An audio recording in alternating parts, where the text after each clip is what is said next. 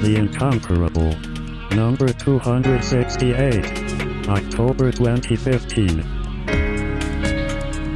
Welcome back, everybody, to The Incomparable. We are here talking about... This is one of our rare episodes. See, people write to me and they say, are you going to talk about this movie that just was in theaters? And I say, no, probably not. We very rarely talk about a movie that's just in theaters because it's hard to get everybody together and have everybody have seen it and still have a conversation while it's still remotely in the sphere of movies that people are actually talking about. But we did it this time, so this is an aberration. This isn't a regular feature. But we did just go see The Martian, not together. We saw them all separately, but now we have come together to talk about The Martian, the major motion picture starring Matt Damon and many, many, many, many, many other people. Let me introduce my fine panel of 5 guests that I brought here, all of whom have seen The Martian, I really hope. If somebody says they haven't seen The Martian, I'm going to be very disappointed because why are you here? So joining me, Andy and Notco. Hi, Andy. Well, basically, we're all... Thank you. Well done. Chip Sutterth is here. Hi, Chip.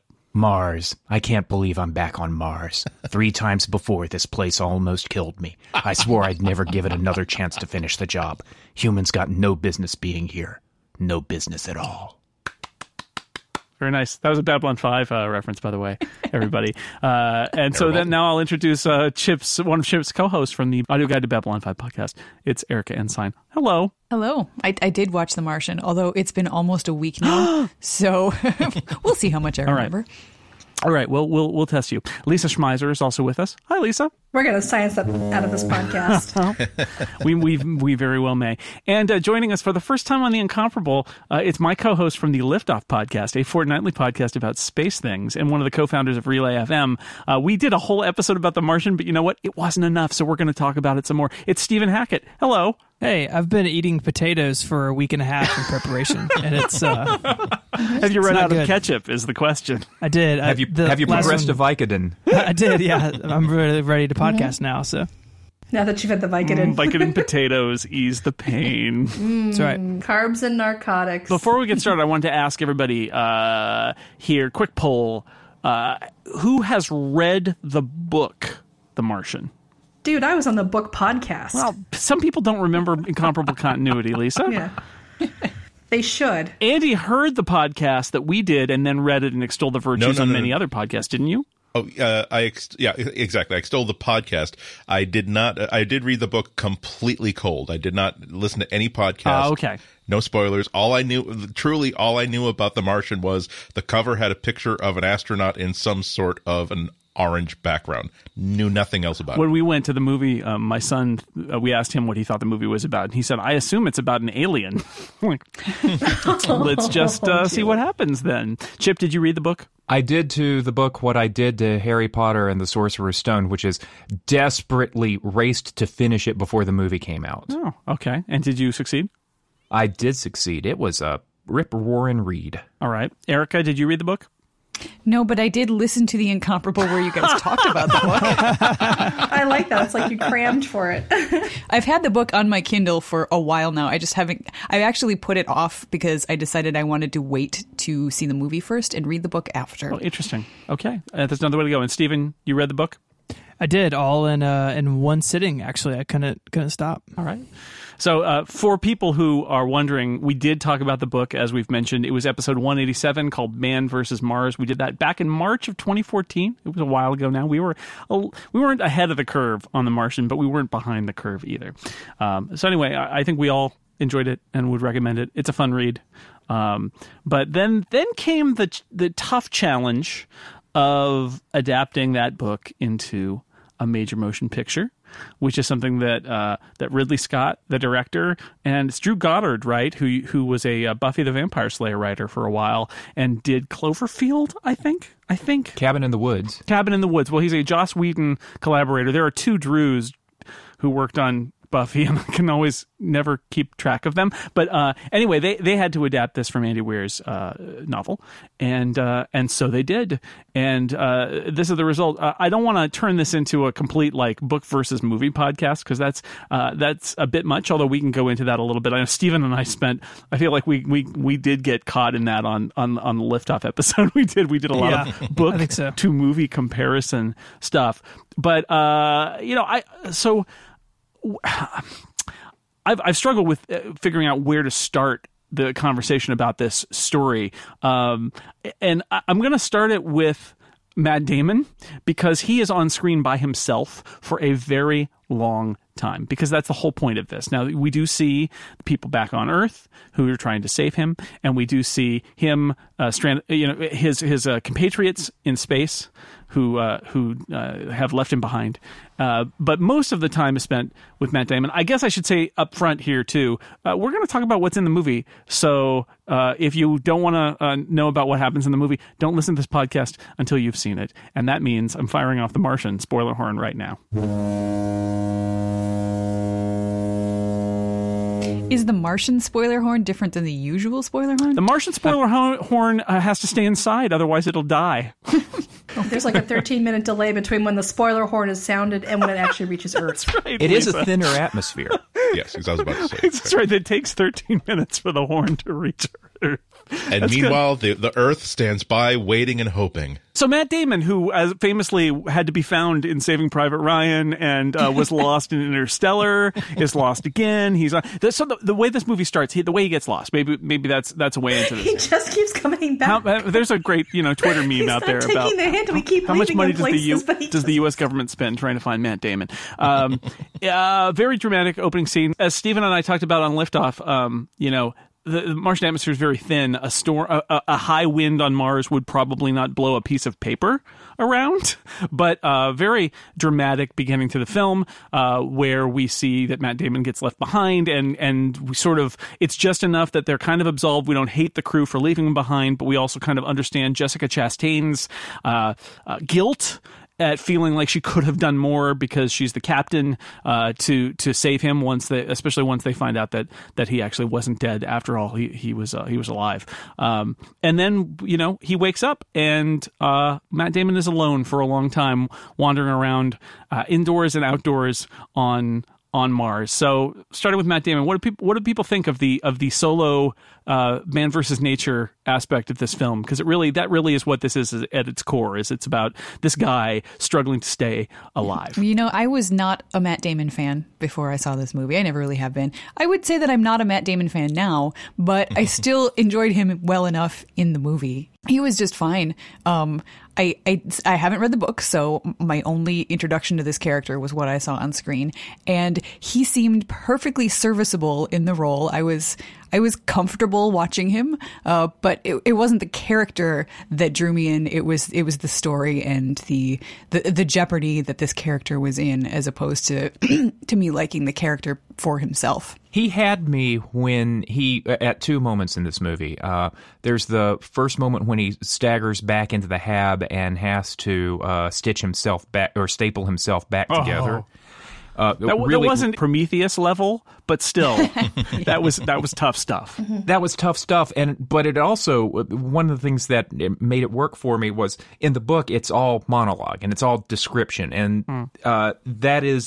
he is not performing for anybody. He's not doing a log for anybody. Matt Damon is just performing suffering and determination and all that stuff, and that was a great moment. And the second moment that sealed the deal for me was after he blows up the hab and he's sitting down in front of his camera and he's still smoking.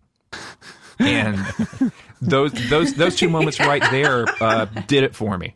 Well, the first person conceit of The Martian is the book is great in the sense that you get the sense of his voice and who he is as a person, and he's trying to keep his spirits up, but you also get his dark moments. But what you don't get is what he's not, willing to share. And you're right, Chip. One of the advantages of doing this as a movie is that you get to see those things. The disadvantage is that it's harder to do that first person narration, and we do get a lot of him sort of staring into the camera and leaving, and his log. But what it gets us is those moments where he's unguarded, where we're just witnessing the guy. He's not narrating his life. We're seeing what he lived, which is that's an advantage of doing this as a movie as opposed to a book, I think. Yeah, that's what I liked about the first 10 minutes of that, because we see him, obviously, if he's got his stuff together enough to sit down and think to leave a log behind, we're really not seeing him just in that very moment and trying to figure out what the hell's just happened.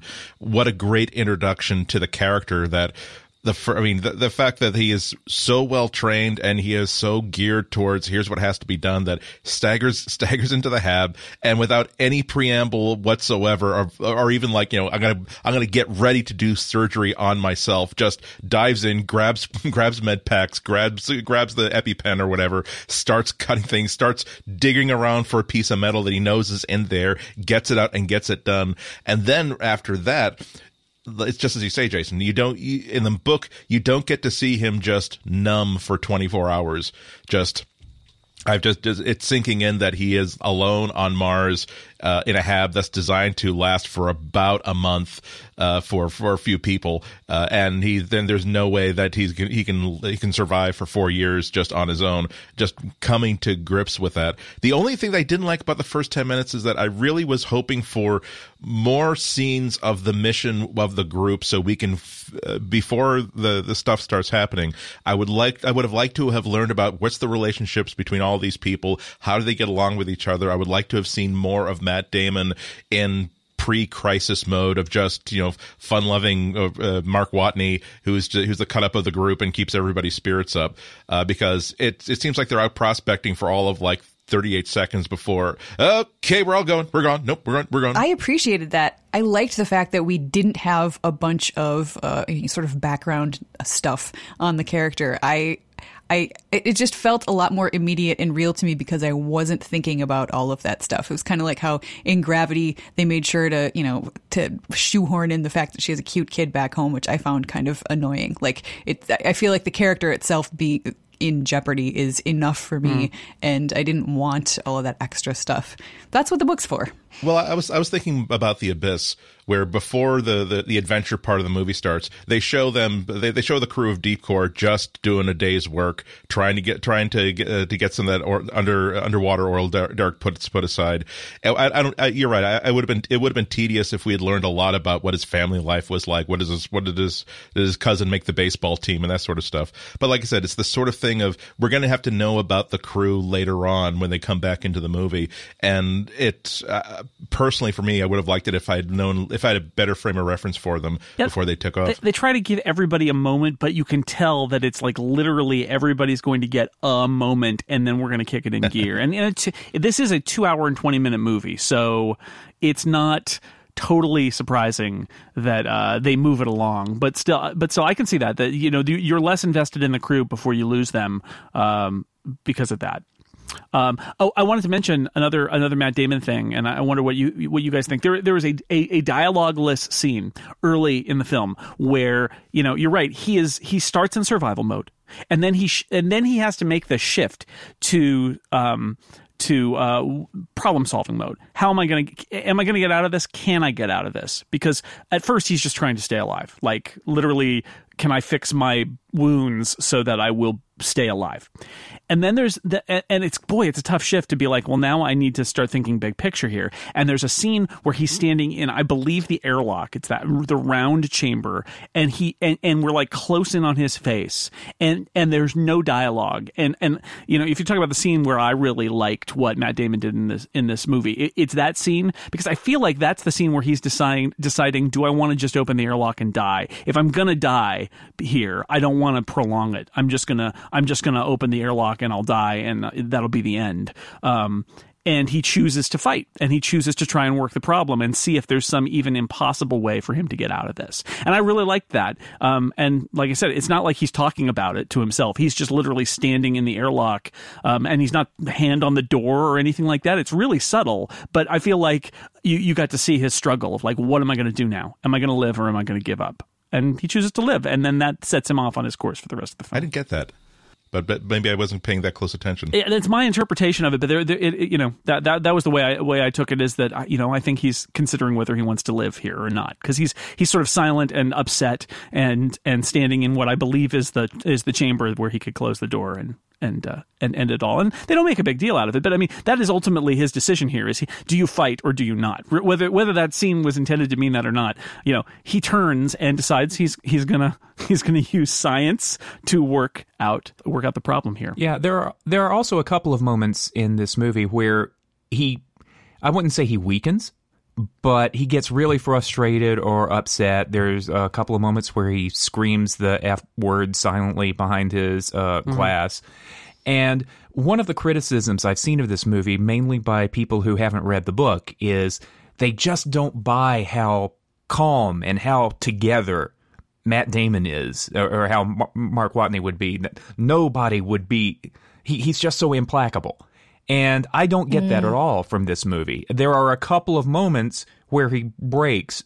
The point of the movie is, of course, the triumph of the triumph of the problem solver. But I actually thought that there were a couple of moments that humanized him that Matt Damon brought to it. I thought this movie had some nice continuity with Tom Wolfe's The Right Stuff, which is about the early the book and the movie are about the early science and space program.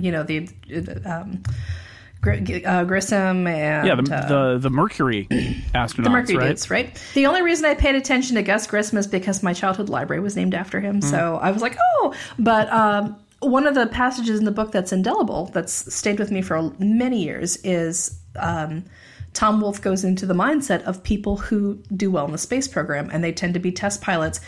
In other words, the type of people who, if the nose of your airplane is on fire and you are hurtling towards the earth at 100 miles an hour, they will calmly, methodically assume that they can get out of it and work every single solution right up to the moment that the nose cone hits the ground at a terrifying velocity. Like, these are just not people who ever think of themselves as failing. They always think that, well, I can work the problem. And so that was one thing that I really enjoyed seeing all the way through The Martian, is everybody who worked the problem never assumed they couldn't solve it. And they may have been rocked back on their heels by setbacks, like when oh my gosh, all of our liquefied supplies are what threw off all of our calculations, and rocket go boom. But the point is they didn't spend like 3 weeks and launch a Tumblr full of sad pictures over it. They just went back and began working the problem again. And I really liked that callback to the resilience and tough-mindedness of the very early space program. I thought it was a really nice call out to the history of U.S. space, and how there are some things that stay the same even when we get to the point where we have fantastically well-equipped Martian voyages. When you could talk about Apollo 13 is another touchstone along here of a film, and so that's a style you want to kind of attach to, but based on a real story about the same thing. And I was reading, I think it was a tweet that led to a post by somebody who was an astronaut in training, and she's a scientist, because Mark Watney, he's a botanist. He's not an Air Force fighter pilot or something like that. But even astronauts who are scientists have to learn how to fly jets and stuff, even if they've never flown before. Literally, you get inducted into the astronaut training program. They're like, okay, we're going to teach you how to fly jets now. Yep. And I also want to point out that botanists are kind of the fearless badasses of the science world. All right. Let's hear from botanists. Because these are the guys who will do things like head into war zones to save plant stocks under the theory that eventually someone's going to have to replant. And there are some plants that are so exquisitely suited to their habitat, it is a service to humanity to go rescue these plants and keep them safe. Like, there are, in the annals of war over the 20th century alone, there was an entire team of Soviet scientists that starved to death in the interest of keeping the Soviet Union's potato, rice, and peanut stocks safe for rebuilding. And there was another case fairly recently where there was a scientist who managed to rescue lemons somewhere in the Middle East, this really rare strain. The point is that botanists are pretty much fearless anyway. And we know that those potatoes come in handy. They're important. It's true. So yeah, botanists are to be feared. Stephen, what do you think of Matt Damon and Mark Watney and his sort of solo performance here for most of the movie?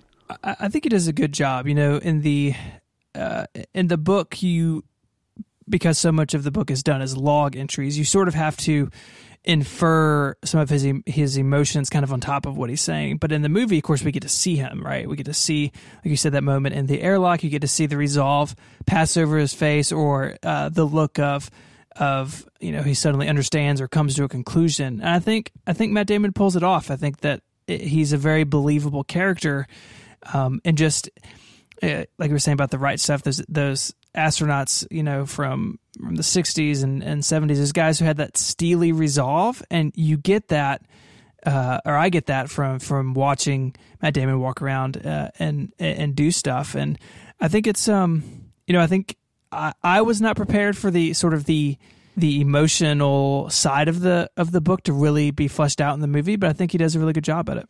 I think the difference would be, since he's essentially a civilian scientist. I don't know in the backstory if he's purely a civilian or not, but essentially he's a regular guy who then is trained, and he is an astronaut. But you get the steely resolve. But the difference, and this is what makes this a 2015 movie and not a 1980 movie, is we see him being wacky and playing the disco music and making jokes with his crewmates before and after, right? And this one 70s TV callback that survived, that was excellent. But it doesn't change the steely resolve underneath, right? That's all still there. He's still working the problem, but he's there for an extended period of time, unlike Apollo 13, where they did it all in a day or a few days of working the problem. He's got months, and so we also get to see him kind of his other aspects. But the steely resolve is never not there, right? I think it's you can see the transition where you do have those first couple days where he I don't think he gets into despair, but he's basically very much in this very much abstracting his situation before he goes back into engineering. Just like you said earlier, it's these people are trained to be able to not see. I think the line that I remember from one astronaut, I think an Apollo astronaut, saying the difference between a test pilot and a normal pilot is that if both pilots know that they've got 12 seconds before they crash, the test pilot will say, "Well, I got 12 seconds. I bet I can fix this." And so it seems as though what was going to keep him alive, even if he was going to die in 90 days, even if he wasn't going to be able to stretch his food supply, is that now he's got this new project to work on, which is to figure out what he can do today to extend his life another day. And he has that sort of personality that lets him take that as his new raison d'etre. That's what he's doing now. It's if he didn't have that sort of distraction, if it were a different situation where he had to wait for rescue, maybe he would have blown the airlock. Yeah, if you didn't have the distraction of a completely hostile environment and a severe lack of food and having to generate your own water and wait and then head halfway across the planet to get shot off in a convertible, I can see where you might fall into despair and boredom. Yeah, I think I like Mark Watney, the character, because of the choices that he makes and what he does and sort of the things that he says. So I think the writing of the book and also the writing of the screenplay are what drew me in. It's just that it has, we keep mentioning Matt Damon. It has nothing to do with that performance that drew me in. Let me take a break to tell you about our sponsor for this week's episode. It's Tales Untold. There are lots of videos and apps designed for kids that are bad. Just bad. They have bad characters. They're annoying. There's terrible music, a lot of advertising. They're just, it's unpleasant. It can be hard to be a parent trying to find good stuff for your kid. And then there is Tales Untold. Tales Untold is an app. It features original episodic audio stories for young children. That is right, podcasts for kids. And they won't make the ears of the parents bleed. There aren't squeaky voices and annoying characters. There are no ads, so you can feel good about letting your kids listen. Every tale is organized into episodes and seasons like a TV show. There are new seasons and brand new tales added regularly. The brand new season 2 of Radbert is now available just in time for Halloween. I love Radbert. He's a monster, but he's terrible at being terrible. He tries and tries. The season 2 plot, where do little monsters go to learn the ins and outs of how to be scary for Halloween? Camp Swampanomi, of course, goes without saying, really. Tales Untold app is free. Comes loaded with the first episode of every tale. Give them all a listen. If you find one you like, you go to the Parent Zone inside the app and you can buy a full season of 10 episodes for just $2.99. So learn more and check out the free episodes by going to TalesUntold.com/incomparable. That's TalesUntold.com/incomparable. And thank you to Tales Untold for sponsoring The Incomparable. I have been racking my brains trying to figure out if there's like a nerdier A-lister they could have used instead of Matt Damon, because it was a fine performance, and at one point I leaned over and whispered to Phil, all right, this is the Oscar clip, and I'm fairly sure he's going to get nominated this year. Sure. Ugh. I think you got an A-list actor. You've got an A-list guy who basically carries a movie in a hit movie, and he's almost entirely just alone in it. Yeah. So he's a shoe-in for the nomination. And then he just needs that the Oscar clip where he's crying and he's emoting and he's like, I never learned to read, like in Wayne's World. Yeah. But I was my complaint when he was cast was, can he play convincingly nerdy enough? Because the Watney in the book is somebody who is, nerd first, astronaut second. He is an astronaut. Really? The Watney in the book is like a serious nerd. And I did not get that from the screen at all. Yeah. No, and that's the thing is I thought, okay, well, this is actually a casting challenge because A-listers don't become A-listers since they master the nerd genre. So, I just keep thinking, well, we probably dodged a bullet in that it wasn't Ben Affleck cast in this movie. I thought that the Ocean's movies put him in that sort of, because he's next to George Clooney and Brad Pitt. Clooney, he really he is the nerd of that trio. So that's but anybody is the nerd of a point. trio that includes Brad Pitt and George Clooney. It's impossible not to be the nerd of.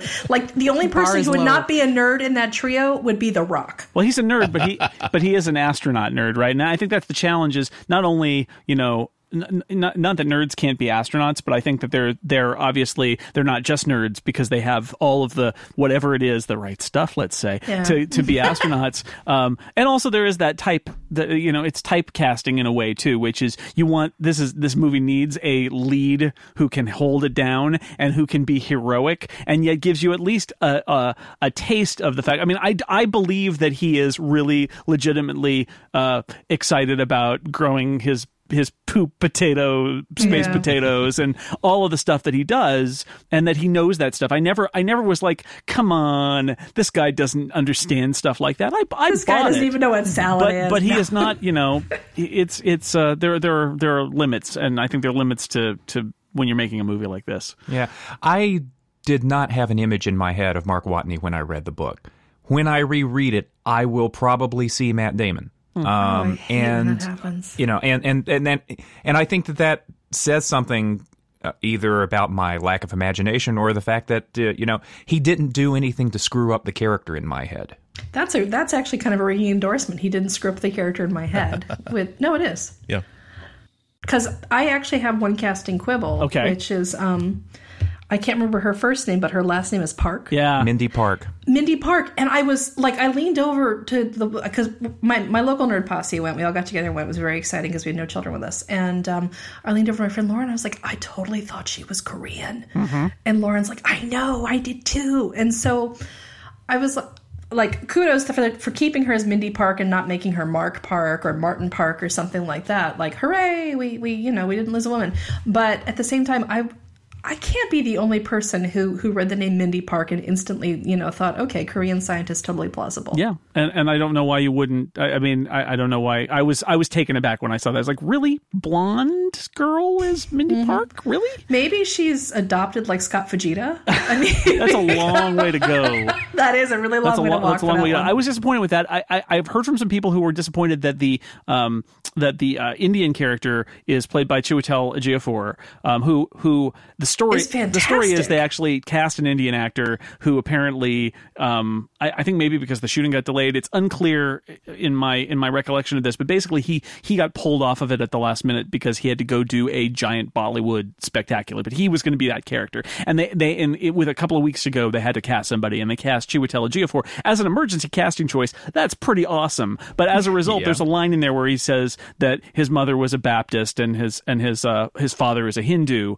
But I think his name changes to Vincent instead of Venkat. Yeah, exactly. I just kind of imagine that they met in school and his mother was like of the Southern Baptist Church, right. and so I backfilled in that story too, where I'm like, oh, clearly he was her TA, LA. They met. They had kids. It was. But that was, so we have two seemingly, these could have been Asian actors that they ended up neither of them being that. Yeah. But Chiwetel Ejiofor, speaking of casting, oh my God, so good. that guy's really good.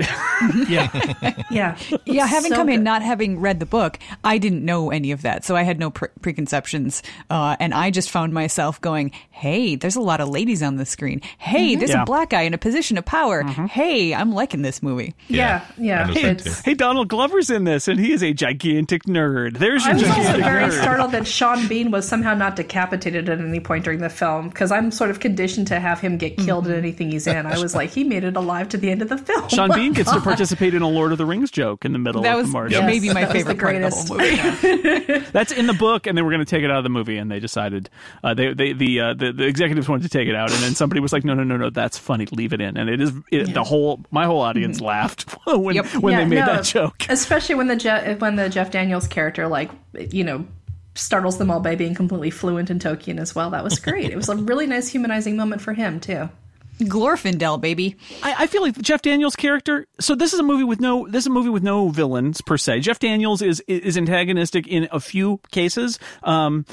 But and I actually think this movie has a lot of the rough edges sanded off of it from the book, because I think the people at NASA are much more unpleasant in the book than they are in the movie, where it's much more like, go team, let's do it. But the Jeff Daniels role, it's kind of thankless because he is the bureaucrat, and you do get the sense that he's doing things not because he's a bad guy, but because he knows the wider political ramifications that most people don't have to understand, and he just kind of has to deal with that. But at the same time, it is a kind of thankless role, and it is kind of a stock role. I was reminded of like Tom Skerritt in Contact, right? It is that same kind of like, I'm the administrator, I'm the bureaucrat, I'm the politician. But I thought Daniels did a fine job, and then that allows everybody else to not be Jeff Daniels in that point and kind of bounce off of him and be like, no, we're going to save him, man. And that was all good. That worked. I definitely had a moment, I think the first time that he's at the podium and he's speaking, I'm like, wait, is this the newsroom? Like, I just had a flood of memory from that show. It's the plexiglass podium that does it. Yeah, I guess so. But, he's like in a suit and he's talking to me, and I just wanted to listen to him all day.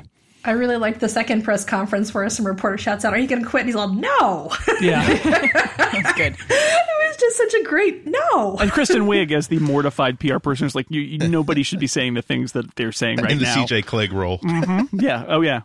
I like the scene between Jeff Daniels and Sean Bean after Sean has given up the secret and the Hermes has made its course correction.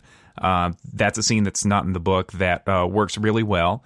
I work in government, local government, so I see a lot of these types all the time. I work in public information, so I thought you're like Kristen Wiig. You're sitting on the side going, "Oh my God, what is happening right now?" the Kristen Wiig character is definitely toned down from the book. I have seen both. I have seen both movie Kristen Wiig and book Kristen Wiig, and there is a spectrum there.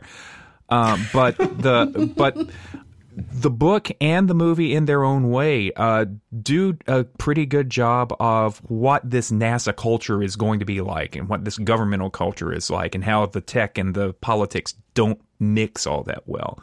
And it comes off pretty well, I think. Yeah, I think one of the signature differences between the book and the movie is that, getting back to Jeff Daniels' role, which seemed to be setting him up more like a villain in the book.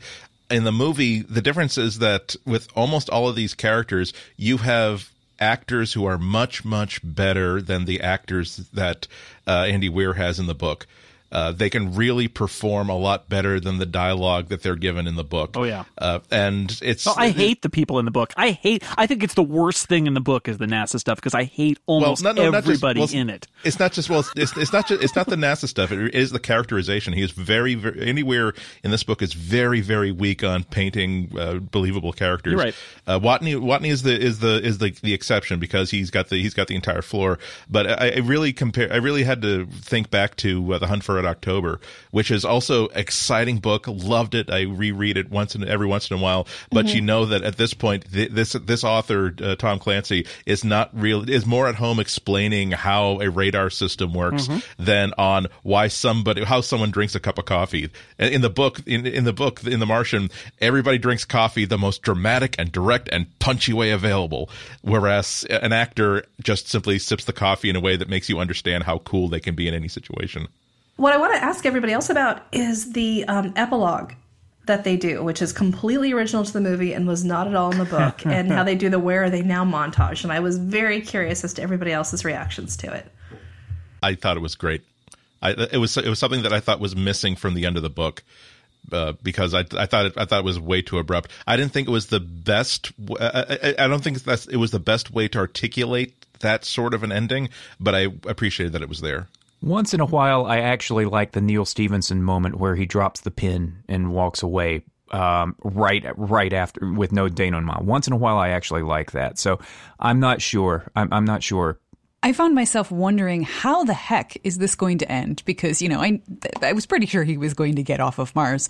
And then once they rescue him and, I'm like, okay, so he's going to fly home. He's going to get home. I kept thinking, how are they going to end this? I mean, they could just stop and roll credits. And I felt like that would be very emotionally unsatisfying. So I wasn't sure where they were going to go. I was very happy with that as the end. I mean, there may have been other ways that it could have also happened that I would have been perfectly happy with, but I've always kind of been a sucker for the the buttons telling you, and where are they now? The Animal House ending. Yeah, so the American Graffiti ending. Yeah. Senator and Mrs. Blutarsky went on to the next Mars mission. So I was completely happy with that, and I was glad that they did something else. And I guess that's a lot of the things that you guys have been saying about the book as compared to the movie have made me more and more interested to read the book. But knowing that there's not this at the end of it kind of makes me go, that's the one negative so far. Yeah, I mean, it is kind of nice to see where they end up. I think depending on the version of the book that you read, I've got an email from a guy. I think on his website, when he did that version, it has an ending with him back on Earth that they took out. Oh. But it's very brief. It's just him sitting on a bench and he has like one interaction. The part of the epilogue I really don't care for is Professor Watney, where he's teaching like future astronauts, and it's an excuse to get him back into the world, and you see that he's famous, right? And that he is using his experience to teach others, and that's nice. But that scene just really didn't sit well with me. I didn't like that scene at all. What would you rather have Mark do? Because I've been thinking about that too, since having him back and teaching astronauts also didn't sit well with me, but I can't answer the question what I think he should have been doing instead. Well, Lisa, I think that scene shouldn't be in the movie. And so I'm gonna be contrary here. I think, first off, I think the scene where he's teaching the astronauts is dumb because, and I know that this just hit me wrong, and everybody can go back when this is on DVD, everybody can go back and look, but it's like, it's the weirdest dressed astronaut class. It's like, look, it's first day of astronaut training and you're wearing a hoodie. It's like astronaut camp. It's like astronaut camp. It's like astronaut freshman, astronaut 101 or something. I don't know what's going on with that. But here's the thing. Maybe it's advanced placement astronaut from high school. Yeah. I think the reason that they do this scene is because they want to put a bow on it and they want to say, oh, look at all those lessons. The lesson we learned here is that as an astronaut, you need to be prepared and not give up and face adversity, and you use your wits and intelligence and you can do it and you can survive, and I'm living proof. It's like, yeah, you know what? I saw the movie. I learned all of that. The emotional high point is when he's reunited with his crew. They're going to go back to Earth and be fine. The end. And then after that, I would like to see Team Jason. I would like to see nothing but the credits. I really like the credits where they're watching the next mission go and we see where everybody is when the next mission goes. I like that. Yeah. I think that's fun and nice. I just didn't need to see Mark Watney on Earth. We've learned the lesson of Mark Watney. We don't need them to put a bow on it and restate everything we've just seen. So that's my feeling about it. I should point out that the thing that I liked the most was actually the Where Are We Now bits. The part with him being an astronaut teacher, I don't have any strong feelings one way or the other, but I would have been perfectly fine without that as long as I got something after he was rescued. What's the deal with the hoodies? I know. Okay. No, they're practical. They're warm. It's cold in there. You reminded me of something that really bothered me about Watney and the relationship with the crew. I really thought that he has, at this point, he has not heard another human voice. And has it been like a year? a year and a half. Yeah. I like the first time that they actually get radio working and he hears another human voice. He hears the voices of his crewmates. They're bantering. They're having fun. We missed that moment. We missed the first moment where they hear each other. It's just not in the movie. And there should have been. I guess I was expecting just a little bit of a tear of relief to see, like, if there's a tiny complaint is that you don't see the weight of the stress that he's under by trying to survive day after day and coming up with these solutions. And if you had that one moment of for 10 seconds, there's no camera on me inside this vehicle, I can just not break down, but my voice is fine, but no one will see me cupping my hands in front of my eyes to keep the water from, like, just, getting into my microphone. I have a few other things I wanted to mention. I want to ask about really quickly about the tech in this movie, just because we're sort of tech savvy people, and I enjoyed that, and I was wondering what you all thought. We see him watching videos and doing a log, and there's the kind of the White Room, hab that he's in, and there's the rovers, and there's a bunch of future, near future-ish NASA tech that they create for the film, and it was a nice bit of art direction. I think they did a good job, but I'm interested if you have any thoughts about any of that. I was wondering, did he upload those logs to NASA at some point? Like, how did they get from Mars to Earth? Like, what is the point of them? The logs, I assume they're just sitting on the planet. And I actually, when we got him out of the theater, I said to Lauren, I hope the next mission goes and gets the hard drives and brings his logs back. How else are you supposed to know how to survive on Mars? Therefore, they need to have Watney's whole, Poop Potatoes 101 primer going. Yeah, but he didn't have enough bandwidth to send video files. So I assume they're just sitting in that hab, just sort of sitting there, waiting for future generations. I mean, he does at the beginning of the movie say, I'm recording this just in case somebody ever comes and gets it. Yeah. That was a powerful thing in both the book and the movie. I kept thinking about that. I felt as though it's like that was part of his reason for continuing to go on beyond, wanting to live, knowing that if he dies, at some point in the future, they will come back and they won't see somebody wrapped in a blanket who just sort of gave up and decided to starve to death. You would see he worked and he worked and he worked. And if not for the fact that this piece of fabric that was not designed to hold pressure for more than 60 days finally blew out after a year and he died and asphyxiated, that was a better way to go. Mm-hmm. Getting back to the general technology of it, I mean, it feels like future history to me, not science fiction.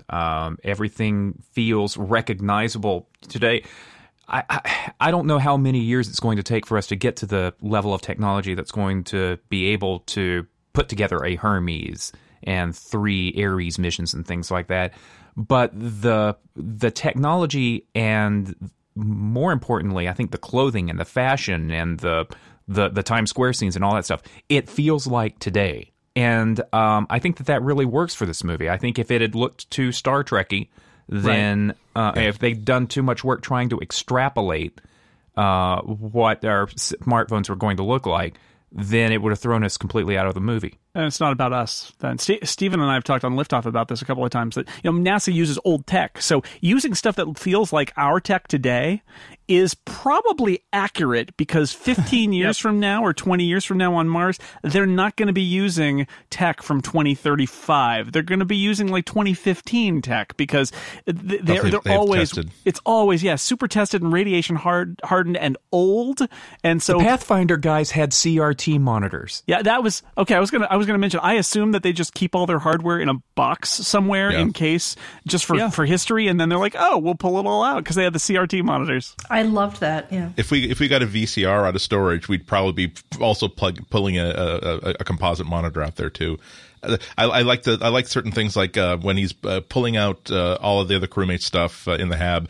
They come up with this real, like a Panasonic like grid laptop. That's real, like the kind that you can like drop and bury in sand and then dig up again, because that's what you bring to another planet. Exactly. Yeah, exactly. You want something that just can take crap and keep on going. Yeah, I have a friend who designs hardware for the military, and he's like, dude, we are never going to have teeny tiny phones for the army. It's not going to happen. It's not physically feasible. Yeah. I'm not a techie person, so most of that didn't even really catch my eye. But the one thing that I did notice was his spacesuit. Well, all of their spacesuits. And, all of my knowledge about spacesuits comes from space movies. But I felt like this looked enough like what I was expecting from a spacesuit that it wasn't jarring. But it had enough sort of tweaks, and, it talked to him in his helmet. And it was just futuristic enough to not feel wrong, but it wasn't so far off that I was like, ooh, shiny, zoomy space stuff. I got kind of distracted by the sheer amount of stuff that everybody left behind on that planet. And I realized that's the nature of space missions when you have to blast off in the middle of a storm and everything. And it's super convenient because, Nick was, why do I keep calling him Nick? His name is Mark. Mark was able to, construct a life until the hab blew out and all that. But after a while, I'm like, okay, so he's got this cool rolly thing that's got a crane attached to it. And there's this army of minor robots that he's got going on. And I found myself, kind of wondering, A, what is the price tag? And B, do you think they're sad about leaving it behind? Well, when he goes and finds the Pathfinder, right, he's just like, it's just, it's there. I mean, they drop the heat shield, they drop the parachute, and it's all just, we're littering Mars. That's part of the deal. Eventually, we're going to have to, eventually we'll clean it up. But Erica, one of the things that you mentioned, the spacesuit, one of the things I like about this, and this goes for the movie as a whole, is this is a space movie, but it's a planet movie. And I like that because he's not wearing a vacuum suit. He's wearing a spacesuit, but he's got gravity and there is a little bit atmosphere, and it's not quite, so he doesn't have to be a big blown up kind of like, one man spaceship kind of thing, like a spacesuit, a vacuum suit. No, he's basically dressed for Everest, not for the vacuum of space. And that also because and so although space can be portrayed beautifully in movies, and we've seen it in Gravity, for example, it's nice that he, not only are we faking, other than on the Hermes, we're not faking zero gravity. We've got gravity because we're on Mars, and we've got vistas. We've got dirt, and we've got hills, and we've got mountains, and and Mars is a character, and Mars is a character in the movie too. And I think that's another thing that makes it a great movie. An astronaut coming to consciousness, half buried in sand, and pulling himself out of a Martian sand dune. Yeah, that is a strong opening. That's pretty good. The storms in the sky. I loved seeing how fast the clouds kept moving overhead, and because it made the sky look subtly alien. And I love the storms. And Steve Lutz would remind me that's a Martian haboob. So the one thing that I'm a little bit distracted by is, the whole reason the potato farm goes kaput is because, of course, it gets flash frozen and all the bacteria get killed. And so he pulls up his potatoes and he runs away. And I found myself wondering, what is this? What are those potatoes going to look like if there's no organic bacteria or microflora to break them down? Like, is the next mission going to come back and find them basically in the same condition? Like, I'm super curious about that. It's all freeze dried. Yeah, exactly. The next person to get lost on Mars will remember, wait a minute, but they should be still cold, so there still should be edible protein in there. All I've got to do is get the sand off of it. Funnily enough, that came up in the focus grouping on this movie. And he can use them as fertilizer when he grows his own potatoes. You won't have to poop so much. That's great. No, exactly. You asked about technology, and before we get off, I want to say the one thing that kind of got me, the Starliners. I can't remember the name. The spacecraft that goes from the Earth to the Mars and back. Hermes. The Hermes. Thank you. That goes. I kept wanting to say Ares. That gets reused for mission after mission after mission. The only thing that kind of made me hiccup a little bit was that inside it was so uncluttered and so clean. I was rationalizing it by saying, well, this is kind of like a Starliner where they have to live for like a year and a half. So maybe they would say it's worth it for simply the psychology of the crew to have some relaxation spaces where they don't have to keep moving past like pallets of stuff and loose cables and stuff like that. But it's weird, and after seeing Andy, they had a German on board, so it was going to be clean and orderly no matter what. I've got some great headcanon for this. My people have spoken. That's it. And Steven's heard it before because I did mention this on Liftoff too, because we brought up this same point, Andy. Here's my headcanon on this, which is, open space is not expensive to get to space. It's full of it.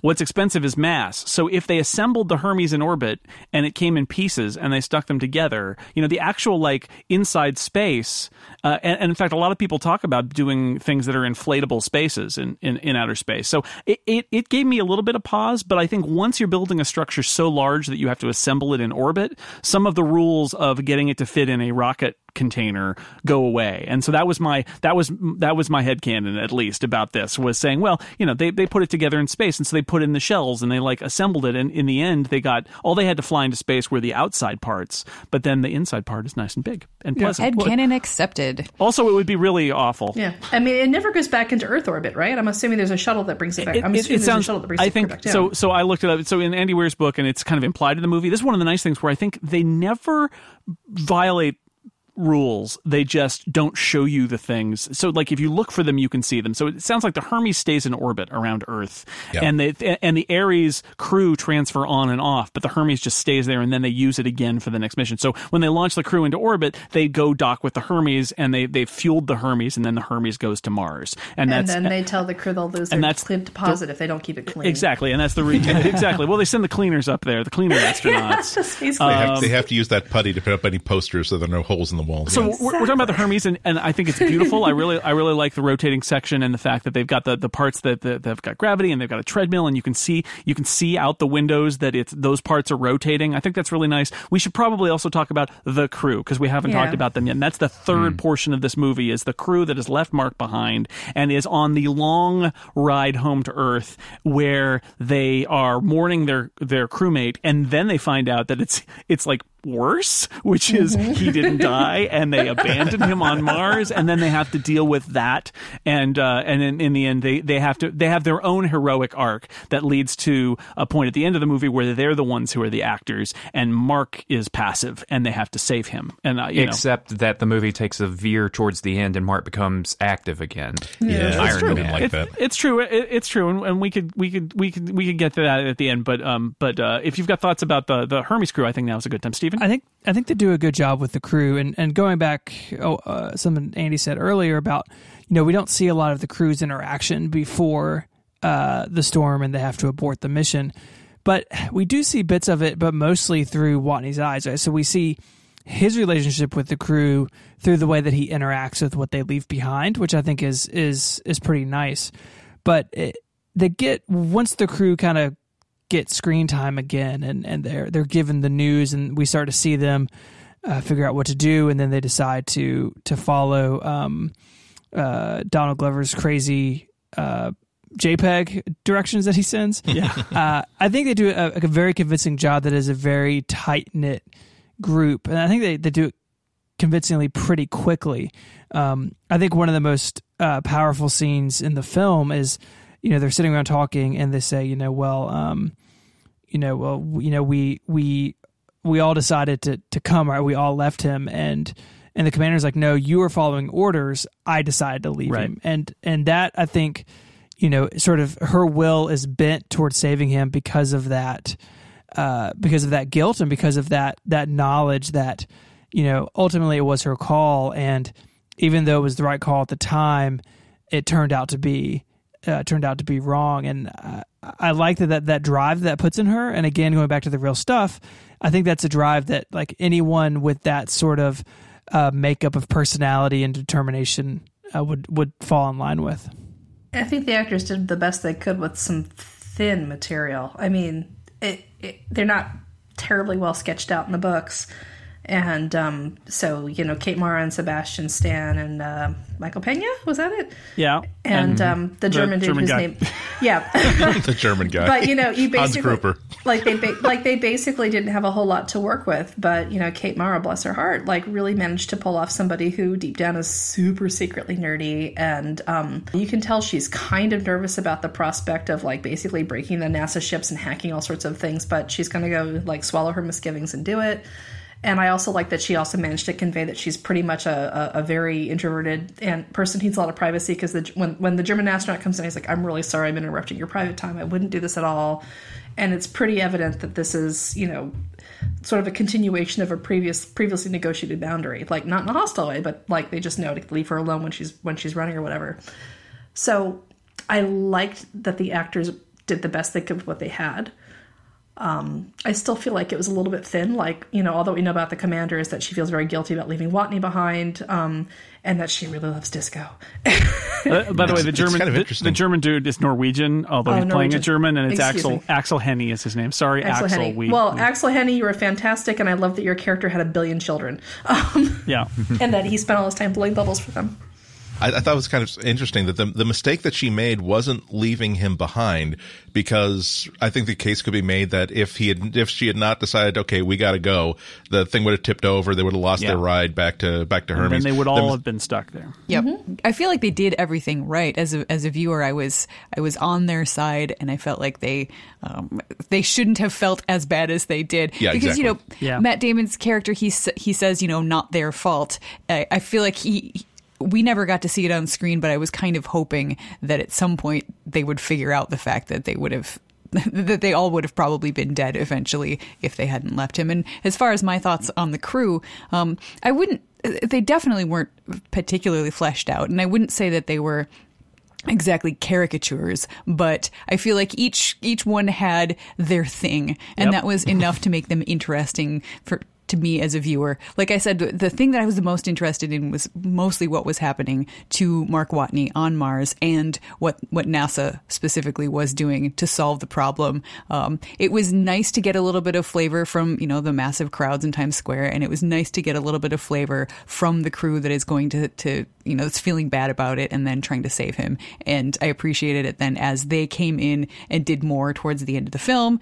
Then I was more interested in what they were doing, but I didn't need any more characterization or backstory on any of them. I felt like that probably would have just dragged things down. It was all about the motion in this film for me. Yeah, I agree with you, Erica. Although I thought the characters were written well enough for what the movie needed to accomplish. Mm-hmm. The one actor I didn't think fit the role was Jessica Chastain. I think I would have liked someone a little older and a little more grizzled.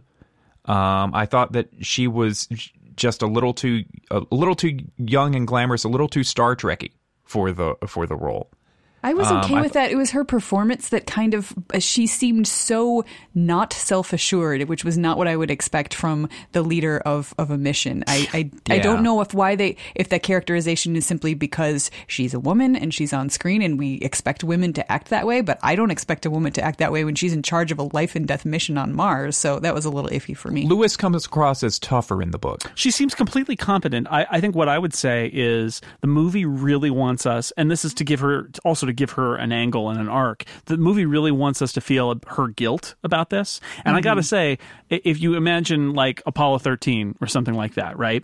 They're going to feel bad, but they're also going to realize that they did everything they could, and that they all signed up for this knowing it was dangerous, and that their chief job is to get home. And so I look at that and think, and I don't think it's because it's a woman character, but I think it is that the movie needed her to be tormented in a way that I think a real astronaut wouldn't be. I think they would be more professional, and they'd be like, I feel really bad about this, and now I'm really glad that he's not dead, but we did everything we needed to, and now we've got the opportunity to go back and save him. Of course we're all going to volunteer because we're astronauts. I don't think they needed guilt and remorse. There was that famous Mercury Gemini spacewalk where I can't remember who was the commander, but I think Ed White was doing the spacewalk, and the commander who was sitting in the spacecraft. There was an interview later on where 20 years later he's talking about how his orders from NASA in training were to if Ed White like suffocates or something and dies at the end of the umbilical cord, to do the best he can to like reel the body in and and bring the body home. And he said later on that I had no intention of ever doing that, because for me to rescue him even as a dead body, he's in a pressurized suit. I'm gonna have to. It's hard to get into the spacecraft even on land when you've got when you're a living person. So what am I gonna do? Am I gonna try to re-enter with him dragging behind me? No, I would die. I would probably try to asphyxiate. I would probably overheat and asphyxiate trying to get him back in the spacecraft. It would have been just as you said. It would have been terrible. I would have felt horrible about it, but I would have had no problem cutting him loose and then shutting the catch and going back. And they started in on that characterization of her, like, at the beginning, before she even had any guilt, when they were trying to decide whether or not they should abandon the Hab and scrub the mission. That was the first moment that I had a problem with her character, because she was so indecisive and showed it. I don't have a problem with the character being indecisive. I have a problem with the commander of a mission showing how indecisive they are before they make their decision. If they had shown her as being a little more overtly ambitious or posterity conscious, I could have almost bought that, because, you know, she would have gone down as the first commander to lose somebody on a Martian mission. And if there was an element of stung pride and I don't want to be associated as a historic failure, I would have understood her motivation a little bit better. But, like, I concur with everyone that she was kind of the least steely-minded of everybody on that mission, and she was the one leading it for him. Like, the only time her character really redeemed herself was when she's like, well, how long until we meet Watney, as he hurtles through space in his convertible, and they're like 37 minutes. She's like, well, we have 37 minutes to solve this problem. Let's work it.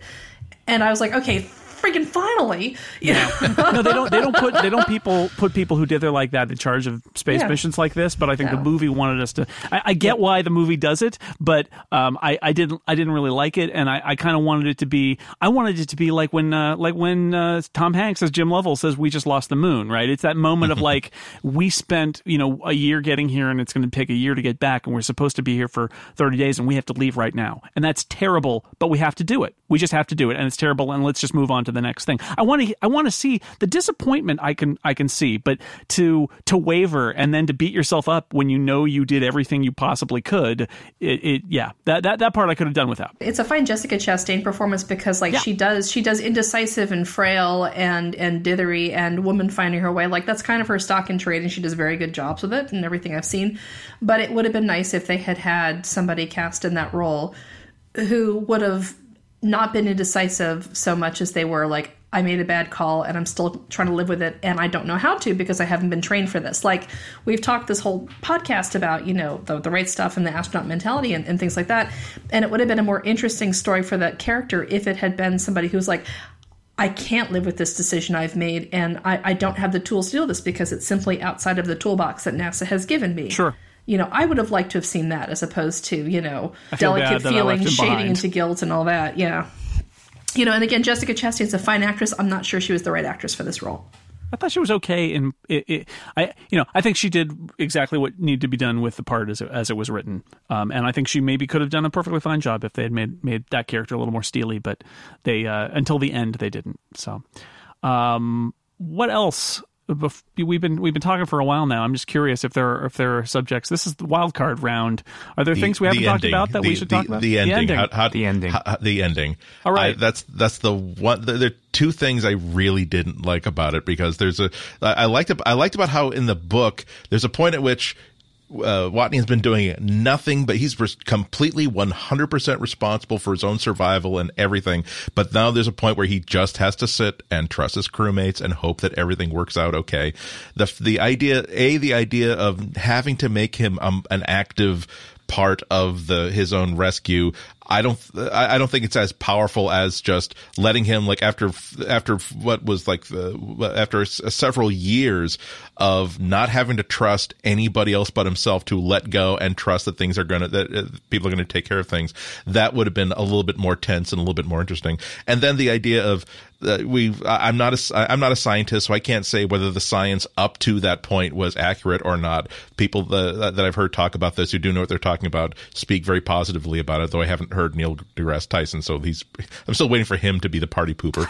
But the idea of, I know, I'll puncture my suit like Iron Man and I'll be able to direct myself, and then like this, getting tangled up in this huge tether and not dying horribly because you're now hopelessly tangled and you can't actually do anything.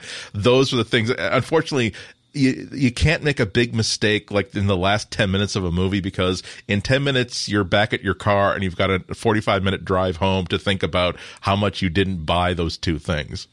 Was that Yeah. in the book? Was the Iron Man thing in the book at all? It was not. It was not. I'm not surprised. No. It felt so Hollywood. Exactly the Yep. word I was looking for. Yeah, and I mean, I was okay with it, just because by that time I was so pumped up with the adrenaline of thinking he's going to get saved. But I think in retrospect, I would have liked it better, the way Andy said it, without that Hollywood moment and seeing more of a character based moment. Yeah, I would too. I really don't care for that scene in the movie. And I mean, can you imagine if it goes wrong and you last on Mars for so long, eating potatoes grown in poop, and then you die 40 yards from the ship? That would really be a different movie at that point.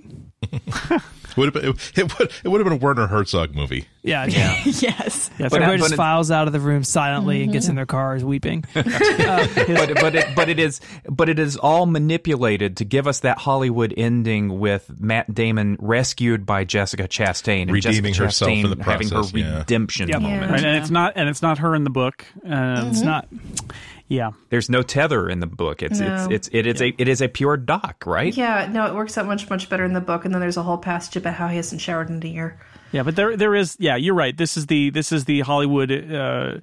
Whether it's the executives or whether it's Ridley Scott, it's a meeting where they said, "Oh, we need it to be more exciting than that." The amazing thing about this movie, though, is that for all of my complaints with those last 10 minutes, Hollywood did surprisingly little damage to the book.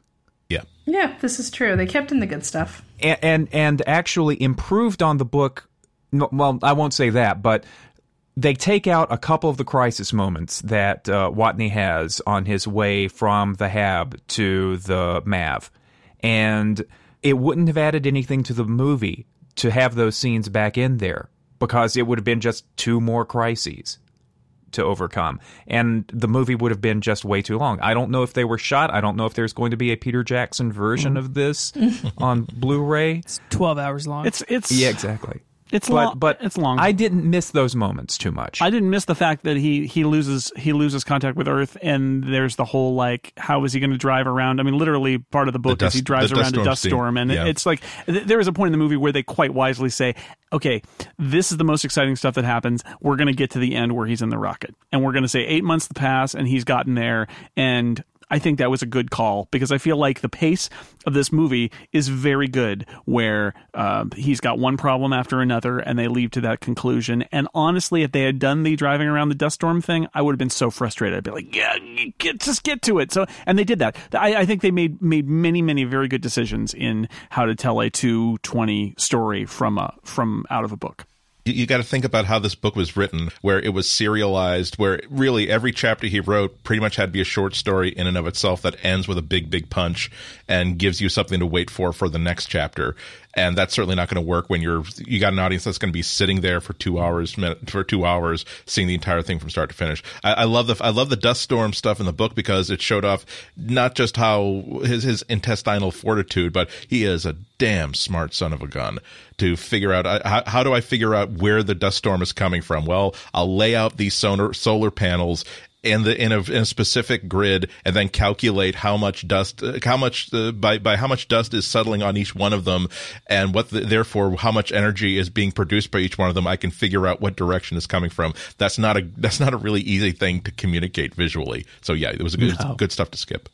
I think the movie improves the book as well in the sort of some of those chapters really get bogged down in technical detail, and that's fun to read in the book. Even in the book, though, there are a couple of chapters I'm like, come on, like let's get going again. But you can't do that in a film, right? You can't have 20 minutes explaining the intricate details of this or that, and they gloss over that at parts in the movie. I think that's a fine trade-off.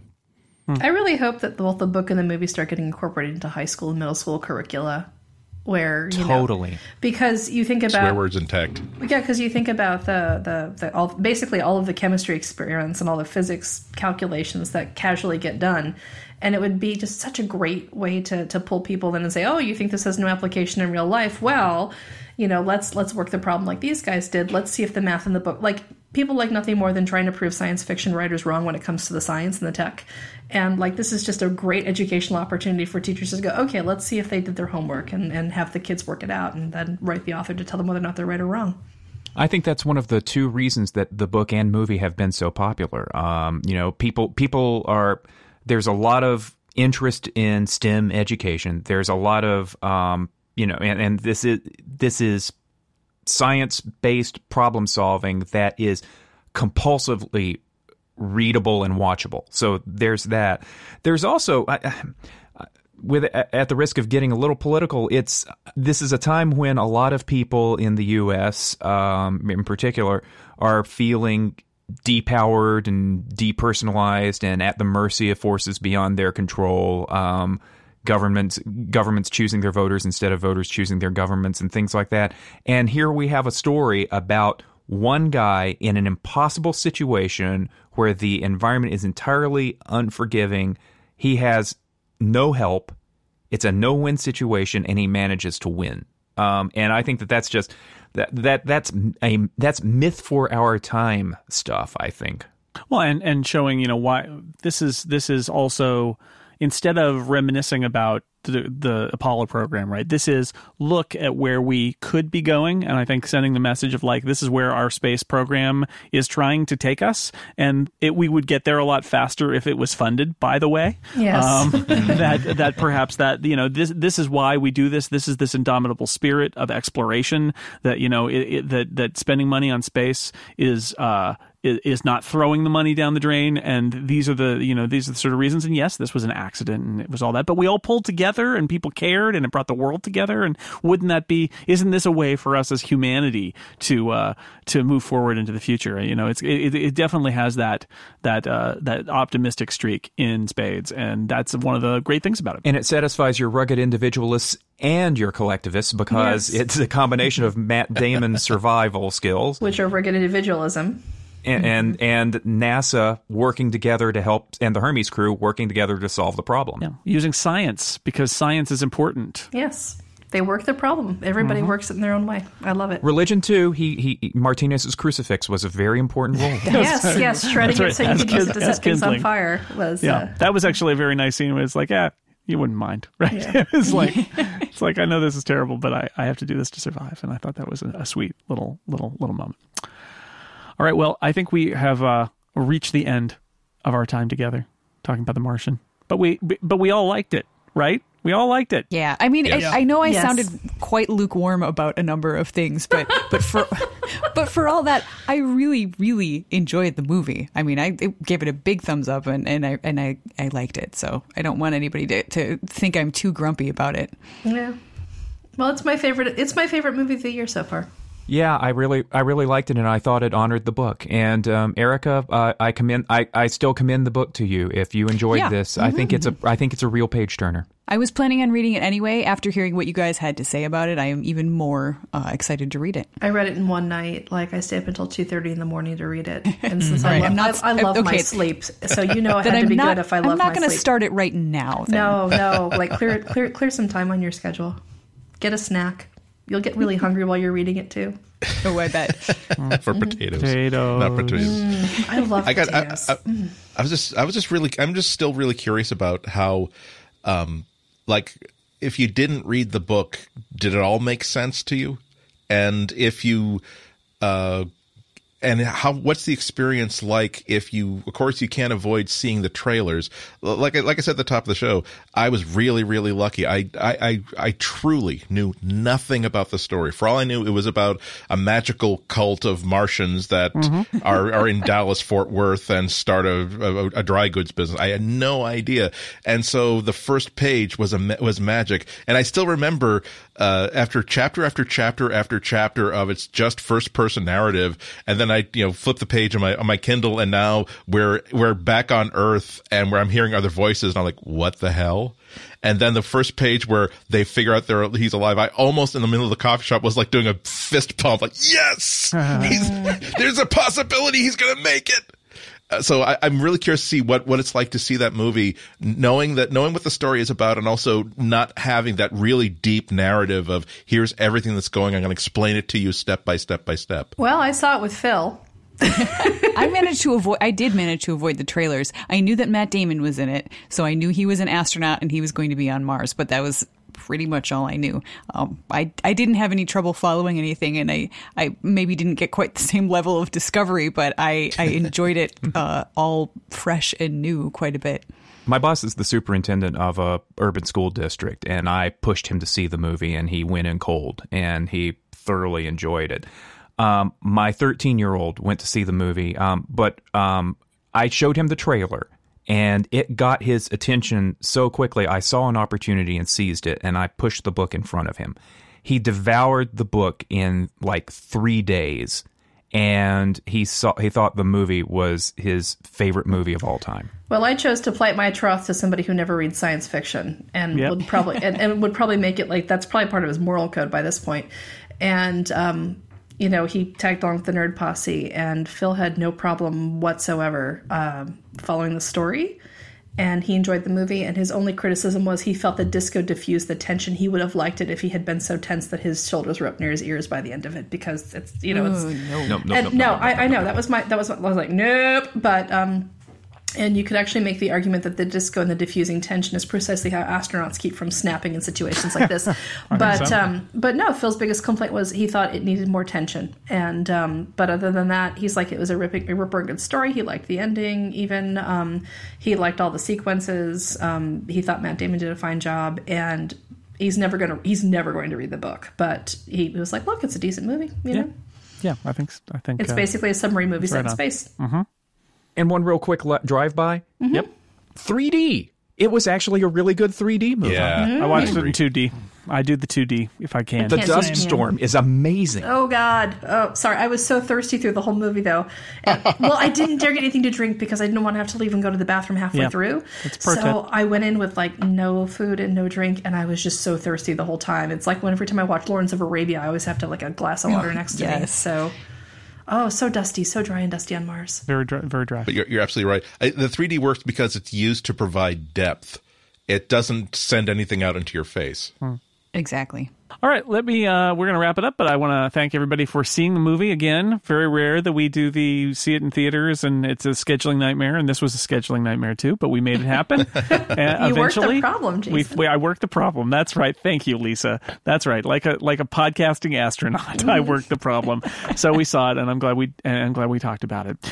So I would like to thank my guests now. That's all that's left for me to do. Andy Anatko, thank you. Jason, you are a steely-eyed missile man. Thank you very much. Chip Sutter, thank you. I'm going to go listen to my ABBA vinyl now. Well said. Erica Ensign, thanks for being here.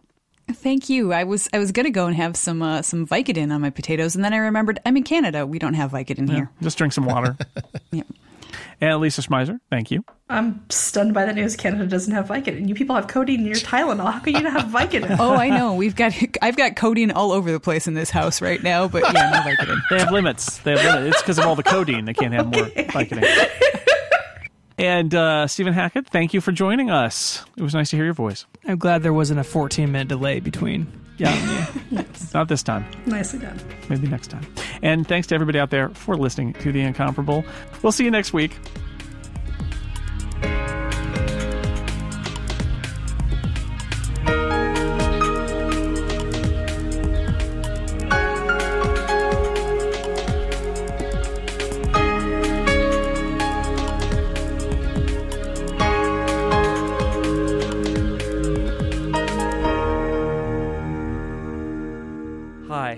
The music's over, and yet you stayed. And so I just want to tell you, there are some other podcasts at The Incomparable you might want to check out. Total Party Kill is in the midst of its Shocktober special, a 4-episode weekly series throughout the month of October with new characters and a new storyline. So if you've wanted to try it out, maybe this is the time. The Incomparable Radio Theater continues. It's going on through December, so check that out, theincomparable.com/radio. We have added Joe Steele and Dan Sturm's Defocused podcast, where two guys who actually work in the movie industry talk about movies, and it's a lot of fun. So check that out, theincomparable.com/defocused. And we recently added a compilation of all of the conversations Mike Hurley has with me and with Casey Liss about movies when we're on our tech podcasts. So if you don't listen to the tech podcasts or you haven't listened to those segments, you should check it out. It's called Mike at the Movies at theincomparable.com/MYKE because that's how you spell Mike.